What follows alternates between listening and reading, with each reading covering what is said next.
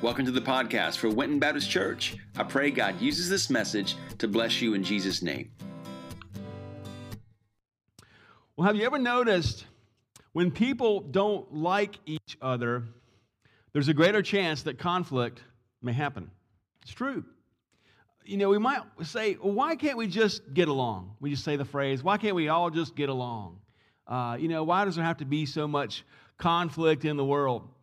While it may be a simple question, the answer to that question has revealed great strife within the human condition. Indeed, if you'll agree with me, people not liking each other has often led to war. We know by that point the feelings of dislike have escalated to full-blown hatred of the other person, disdain and misunderstanding, and so much tragedy has occurred because of war. Just take, for example, the war that was called the War of Wars, the war to end all wars, World War I. It was started, can you believe it, because a group of people didn't like another group of people. And then it escalated into Duke Archibald and his wife getting assassinated. There's a picture here. This is a picture of Duke Archibald and his wife there. This is just before they got assassinated. And they were... Austria invaded Serbia, and then Russia, who was Serbia's ally, began to mobilize, and then Germany declared war on Russia because they were allies of Austria. It kept escalating and escalating. Then France went to war against Germany, and Germany attacked France through Belgium, and then which was Britain's ally, so Britain had to get involved. And then Japan got involved because they were Britain's ally, and it was just initially begun with the Serbs not liking the people from Austria. But it's much more complex, I understand that. But I say that to illustrate in a lot of ways, we battle against, thank you, Joe, we battle against many things in our lives, and a lot of it has to do with living in unity and loving others. And James was aware of this as he wrote his letter. Now, as we get into the 4th chapter of James, I want to continue to remind you that James is a very, very practical book. There's a lot of things that we are called to do in the book of James. So there's a practical side to it.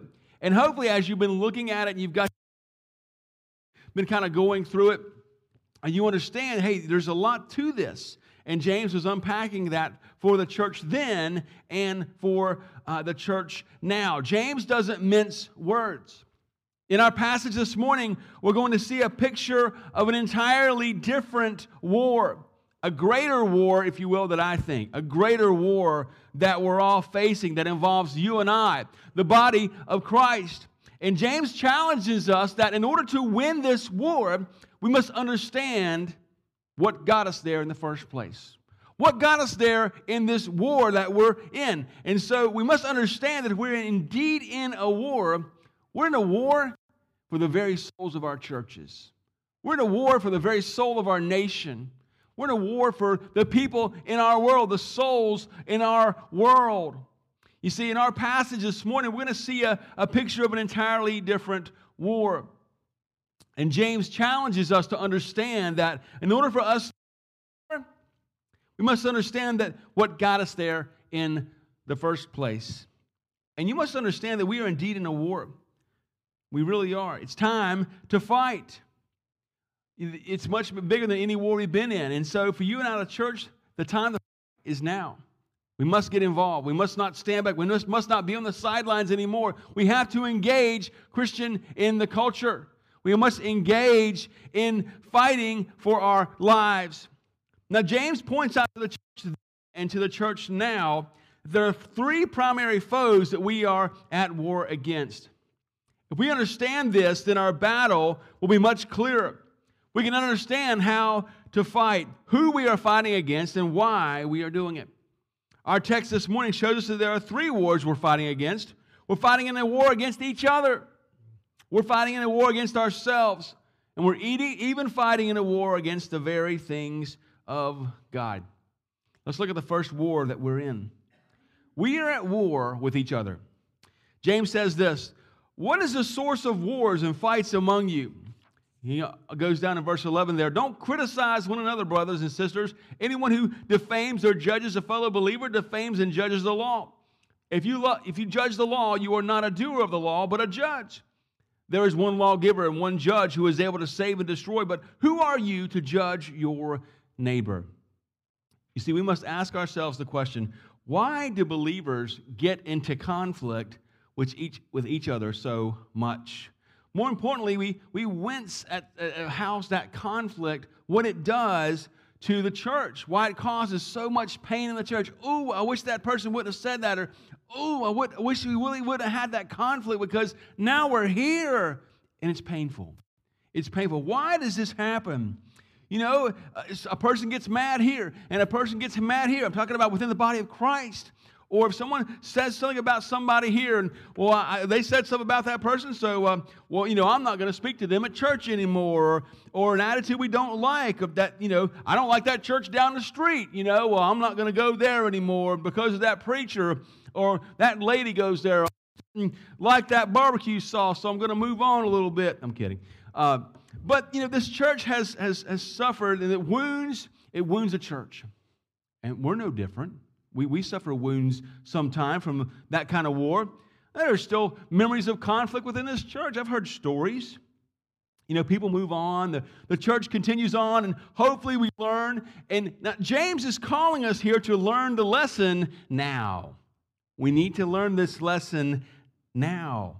And so, the idea is if we keep fighting battles like this, Satan's going to keep winning.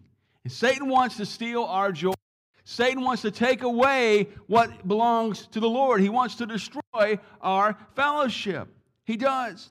If there's one thing that the pandemic has revealed, it's how bitterly divisive it can be. I want to go ahead and use this mic, Joe, if we can. And so it's interesting that it's not God's heart to be divisive. One of the prayers Jesus prayed for you and I was that we may be one together. Together. Why is church so important that we win this war with each other? Why does it matter? Why does it matter that we win this war? Jesus gave us himself the answer. He gave us the answer. Hey, you know what? Here's why it's important that you're united. He not only prayed it then, but he's praying it now for you and I as he intercedes for us and the Father in heaven. He says this in John 17, 20 through 21. He says this. I pray not only for these, but also for those who believe in me through their word. May they all be one, as you, Father, are in me, and I am in you. May they also be in us. So why? So that the world may believe that you sent me. John 17, 20 through 21. Should be on your screen there in just a moment. And the psalmist also wrote this in Psalm 133, verse 1. He says this. How good and pleasant it is when God's people live together in unity. Can we get an amen there? Yes, we need that. Now, I sent this verse to my son because he grew a beard, and the next couple of verses talk about oil flowing down from Aaron, the head into Aaron's beard, but it was kind of a cute thing. But I was emphasizing unity, no doubt, as well. My son has grown up. I can't imagine that he's got a beard now, but he does. But he talks about this, and unity is important. It's good and pleasant. Now, we all know that God's people can get into conflict. It happens. Jesus' own disciples, they fussed about who's going to be the greatest in the kingdom of heaven. They did. They fussed about it. Hey, Jesus, who's going to be on your right? Who's going to be on your left? Okay? And these are the disciples we're talking about. There were churches in the New Testament that got into it. The church at Galatia, they were biting and devouring one another. It's in the screen. Galatians 5:15. The church at Ephesus needed spiritual unity. That's in Ephesians 4, 1 through 16. And the church at Philippi, two women couldn't get along with each other. So what's the remedy? If it happened in the New Testament, it's happening now. Well, what's the remedy? What do we do? We've often seen efforts for unity become short-lived or insincere. Now, some of you may remember, again, dating myself, but you may remember the Coke commercial several decades ago where people were captivated by the unifying message back in 1971. Here you go. You can Google it. I won't play the song, but this song was about I like to give the world a Coke. It was pretty neat. I like to give the world a Coke. People were all happy. It was just after the peace and love era there. So Coke came out with this commercial of showing unity. Hey, it's great. I want to give the whole world a Coke. It was this message of unity, and it was great. And so now, fast forward, Coke is woke, okay? Coca-Cola. And we'll get off that real quick, but it's about, they're on this disastrous bandwagon of the critical race theory, and it's being pushed upon an unsuspecting generation. All lives matter, amen? All lives matter. For God so loved the world, okay? He asks us to change, but hey, isn't that the point? It absolutely is. He asks us to change, but unity becomes short-lived. When that happens, when we battle with each other, and sadly, even the church fails to get along. The world sees this. What do? They turn away. Well, they're not getting along. They're fighting in there. How do they have any answers inside of them and the solutions for the problems in my life? If they can't get along, what hope do I have? So they move on. If our church closed its doors today, would anyone notice? We are at war with ourselves also. We're at war with each other, but we're also at war with ourselves. Watch this. James 4, 1 through 3. He goes on. He gives the answer here. He says, don't they come from your passions that wage war within you? You desire and do not have. You murder and covet and cannot obtain. You fight and wage war. You do not have because you do not ask. You ask and don't receive because you ask with wrong motives so that you may spend it on your pleasures. You see, a greater war is happening within us. We are battling against the self, us, and against the desires of our own person, what we want, what we can get. Truly, if you look deep down in your heart, what motivates you? What are you motivated by? The reason we can't get along with each other is oftentimes we look out for our own interests instead of the interests of others. Well, how do we know this? Certainly none of us want to be in the category of selfish. Well, there's a selfish person. No one wants that label. But how do we know that these are some three characteristics that you might say that are signs of some selfishness? Okay, number one, you expect others to do for you more than you move towards doing for others. Do for me. I don't want to do for you. You do for me. For example, you're driving along on the highway and they slow down in front of you, and what's your reaction? I wish they would just get out of my way. Well, why do they have to drive so slow? It's just a simple illustration there, but it proves a point. We're focused more on about me and my needs. I got to hurry, go. Well, that person may have just gone through something traumatic, and they're not even caring about how fast they drive. We don't know that. So what do we think about the needs of others? You struggle with patience. If you're struggling with patience right now, you may want to check your selfish meter. Okay, are you thinking about others? Or are you wanting if it's about me? Let's go. Pause. Hit the pause button. Wait for others. Stop and listen. We talked in Sunday school this morning about speaking into others' lives, about sharing the gospel with them, about caring about who they were. Just to stop a minute before they are doing the groceries and going across with the items there, and you look them in the eye and say, "How are you doing? Thank you for doing that, for getting my groceries for me, or checking things out, or taking my meal and my order." Speak to the person as an individual, as opposed to them just allowing them to serve you. Number two. You never value any other people's opinion, so much so that you rarely ask for their opinion. Oh, what do you think about that? That may your selfish meter might be kind of clicking up a little bit. You may think when you see other people make a mistake, you might say, "Oh, I did that, and I responded a different way," and you just kind of do that. Your selfish meter might be a little up. Instead, maybe you want to ask the question, "Well, what do you think about it?" You speak to your spouse or your child or your parent, your friend, your coworker. Well, what do you think about that? You value their opinion. People don't care how much you know until they know how much you care. The old cliche. It's true. Do you care about other people? Do you value other people's opinion? Number three, you feel like no one is going through as much pain or trouble as you are. Now, I know we all experience pain. I'm not minimizing your pain that you're going through. Many of us in this room have been through tremendous pain. But I remember visiting several people who've been on their bed racked with cancer, and they had the ability to ask me how I was doing. How's your day going? It didn't matter, really. I was like, why are you even asking me about my day when you're racked in pain on your bed and you're going through this cancer? You're suffering so much, yet you have the wherewithal to even ask me how I'm doing? That's selflessness. That's beyond being selfless. They're thinking about the other person. So in your pain, maybe there's certainly someone that has gone through worse than you are. I'm not minimizing your pain. Jesus Christ died on the cross for our sin. He took the greatest pain ever. He took the wrath of God for all of us. Nothing can compare to the pain that he went through. So we need to understand that. Are we thinking about our own suffering? Woe is me, or is our gaze fixed upon other people and the things that they are going through? Mercy is needed here. Are we showing mercy to other people in their time of need?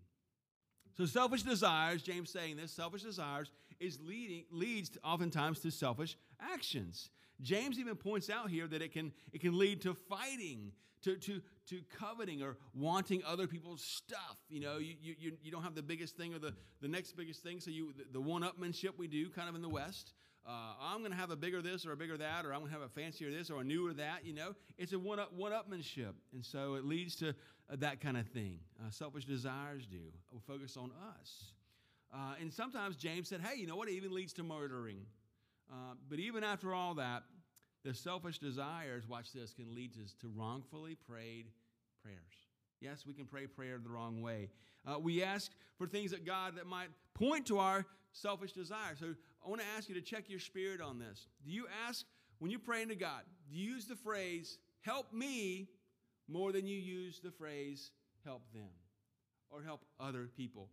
We all do it, okay? And it's not wrong to pray for yourself. It's okay.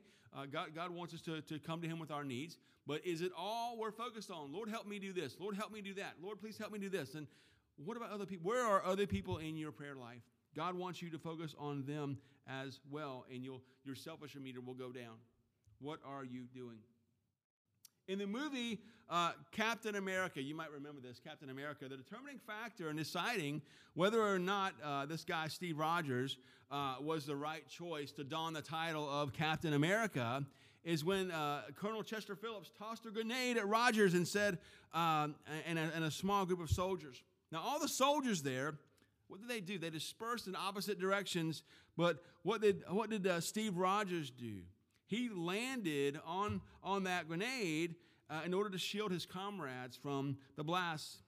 Although the grenade was not live, the lone act of bravery erased any uncertainties pertaining to whether they should make Rogers become Captain America. Here was our guy. Here was our man. He was willing to sacrifice himself for us. Well, now this movie scene illustrates an intangible virtues that are only possessed by the best and brightest of soldiers. Courage, self-sacrifice, and compassion are all the qualities which define a U.S. soldier. They're also the adjectives used to describe the U.S. Medal of Honor winners. Ross A. McGinnis and Michael Mansour. They are two men who, like the aforementioned superhero, dove on top of a grenade to protect their comrades from imminent danger. But unlike their fictional counterpart, the grenades these two men jumped on were live and ready to blow, and they lost their lives. They paid the ultimate price. They gave up their lives. And Jesus says this of us too. We must live in the same way Jesus lived. We must live to serve other people. Matthew 20:25-28 says this, whoever wants to become great among you must be your servant. And whoever wants to be first among you must be your slave. Just as the Son of Man did not come to be served, but to serve and to give his life as a ransom for many. We must serve and not be served. Just as our Lord did, we must be willing to sacrifice for the sake of others, just as he did. We must understand that we're at war with each other, with ourselves, and we've got to serve each other to get rid of this stuff. We've got to start serving each other and getting ourselves out of the way. And finally, we must see that our rebellion can lead to a war with God. we can be at war with God sometimes. It says here in verse 4, it says, "You adulterous people, don't you know that friendship with the world is hostility towards God? So whoever wants to be the friend of the world becomes an enemy of God.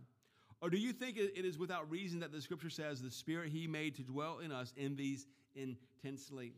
But He gives greater grace. Therefore He says, God resists the proud, but gives grace to the humble. Therefore, submit to God, resist the devil, and he will flee from you. Draw near to God, and He will draw near to you. Draw near to God, He will draw near to you. Cleanse your hands, you sinners, and purify your hearts, you double-minded. Be miserable and mourn and weep. Let your laughter be turned to mourning and your joy to gloom. Humble yourselves before God, before the Lord, He will exalt you." Wow, those are tough words from James to the church. They sting. These are really hard words. They sting. We often go too easy on what it means to be worldly. For a believer to be at war with God, they actually have to be at peace with the world. Did you hear that? For a believer to be at war with God, they have to be at peace with the world. Now, that doesn't happen overnight. We start out incredibly on fire for God, for Jesus. We're going to do things for God, for His kingdom. We love the Word. We love being in church and all these wonderful things. We love all things about Jesus and His kingdom. Things are clicking. We're telling people about how awesome it is to know Jesus and all these things and what He's done for us. But then we get a taste of the world. Well, that's kind of good. Well, that's kind of good. Well, you know what? That's not so bad. We kind of justify it. Now, I say this not to condemn or make you think, okay, here it comes. Here's a lecture again. Here we go. I'm just going to beat me up. That's not me. I'm not doing that. That's not the way sin works. You see, at first, Satan tempts us with just a little taste. Just a little taste of what the world is like, and then he'll capture us, and you start to justify things in your head, right? We all do. Oh, that wasn't so bad. I'll have that Twinkie or whatever it is that Pastor Derek eats sometimes. It's not that bad. And well, look what's going on here. See, it's just a little bit, and it starts to tempt us. And you start to justify things that you'd never do in the past. You know, James calls his audience adulterers. That's very strong language. He calls them cheaters. It's like James telling you, I know about that adultery that you did. I know about that time that you cheated on your spouse. Whoa. So what he's saying here, it's pretty strong language. It's an Old Testament concept where Israel, the nation of Israel was seen as cheating on God. So the most intimate relationship we can have, marriage, James said, hey, you're adulterers. You're cheating on God. It spoke of Israel as whoring after other gods, playing the harlot, disobeying the Lord again and again. If you are friends with the world, James is saying you're an adulterer. You're cheating on God. But how does adultery start? Let's just be honest. How does adultery start? My seminary professor gave us like 22 steps to how adultery starts from the beginning to all the way to full-blown adultery. So listen up. Guard your heart. You know, the first steps are very innocent, right? Casual meetings.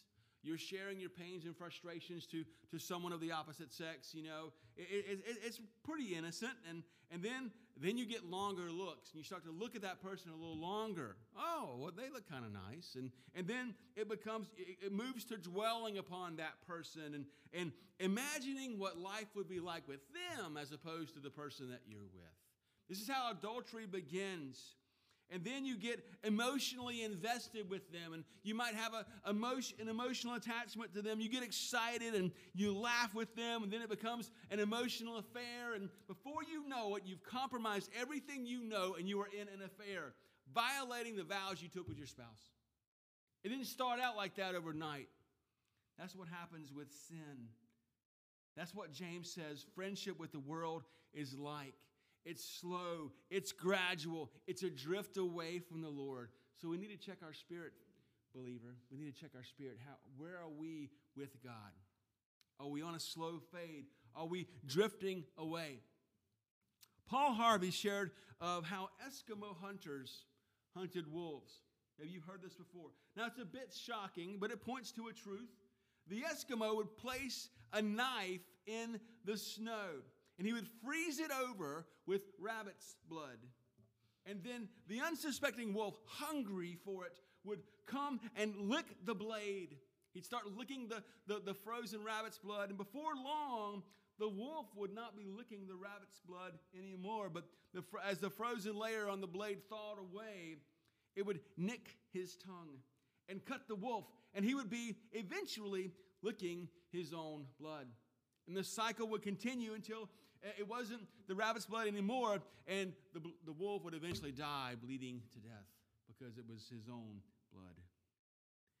For you and I, if we become friends with the world, sin will overtake us and destroy us bit by bit until we don't realize it. We won't be aware of it, and then it's too late. It's already taken foothold in our lives.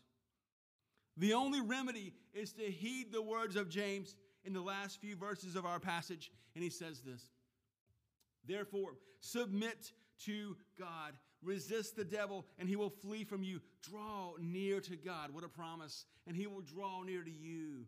Cleanse your hands, you sinners, and purify your hearts, you double-minded. Be miserable and mourn and weep. Let your laughter be turned to mourning and your joy to gloom. Humble yourselves before the Lord, and he will exalt you. You see, if we submit to God, God, your will, not mine. That's what submission looks like. God, your will, your way, not mine. Others before me. Resist the devil. How did Jesus resist the devil? Well, he used Scripture. He quoted Scripture. We memorized a passage in Sunday school this morning, 1 Peter 3:15. Always be prepared to give an answer to anyone who asks you to give a reason for the hope that you have in Christ Jesus. Yeah, 1 Peter 3:15. That's something like that. I got it close. So you can put it in your heart. Allison did a great job in Sunday school. So we need to, and it's hard to memorize Scripture. We've got to work at putting Scripture in our heart. Why? To resist the devil. If we don't know God's word, the devil can feed us lies. Amen? He can. We need to know the truth. Recite Scripture. Psalm 119 verse 11 says this: I have treasured your word in my heart. Why? So that I might not sin against you. I know your word, God, so I'm not going to go towards the world. I know your word, so I'm not going to go towards that thing that's very tempting to me. Draw near to God, he will draw near to you. What a promise. Cleanse your hands. Actually do something. Yet we have these words and these ideas in our head, but we got to do something, church. We got to cleanse our hands.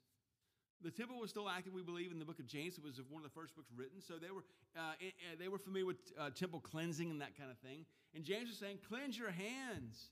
Get the junk out of your life. Are you bringing things into your life that are slowly taking you away from God? Are you bringing things into your family's life that are slowly pulling them away from God? Purify your hearts is much more than just lip service once you walk out of here. It absolutely is. Your spouse, your kids, your family, they're going to see whether you mean business and getting the world out of your life. What is in your house that's part of the world that's taking you away from God? It's going to get expensive. You have to cancel some things. Do we live in holiness or not? God wants us to humble ourselves, admit our need. And what's he going to do? It's a great promise. He's going to exalt us. He's going to lift us up because we have humbled ourselves in God. We need you. It's not about us. Lord, it's about you. It's all about bringing glory to the King of Kings and to the Lord of Lords. God wants us to understand that. Friendship with the world is being an enemy of God. Humble yourself. Admit your need. And what does God do? He's going to lift you up. He's going to exalt you. And it's not about our glory. It's about his glory. But God's going to do a work in you, and he's going to shine through you. Get this stuff out of the way. James is saying, submit yourselves to God. Resist the devil. He's going to flee, and you're going to walk in holiness. That's the point. That's the point of church, is to glorify God, to bring glory to God's kingdom, to build God's kingdom. We do this, church, because people are looking for answers. They're looking for hope. They want to know that what's through the doors of those churches will mean anything to their lives. Maybe you're saying that. Yes, it does. Jesus Christ is the answer. He's the only answer. We have the words of hope. Can we carry that to the world? Yes, we can. We got to take care of things in our life first, or what we say is not going to matter. Let's pray.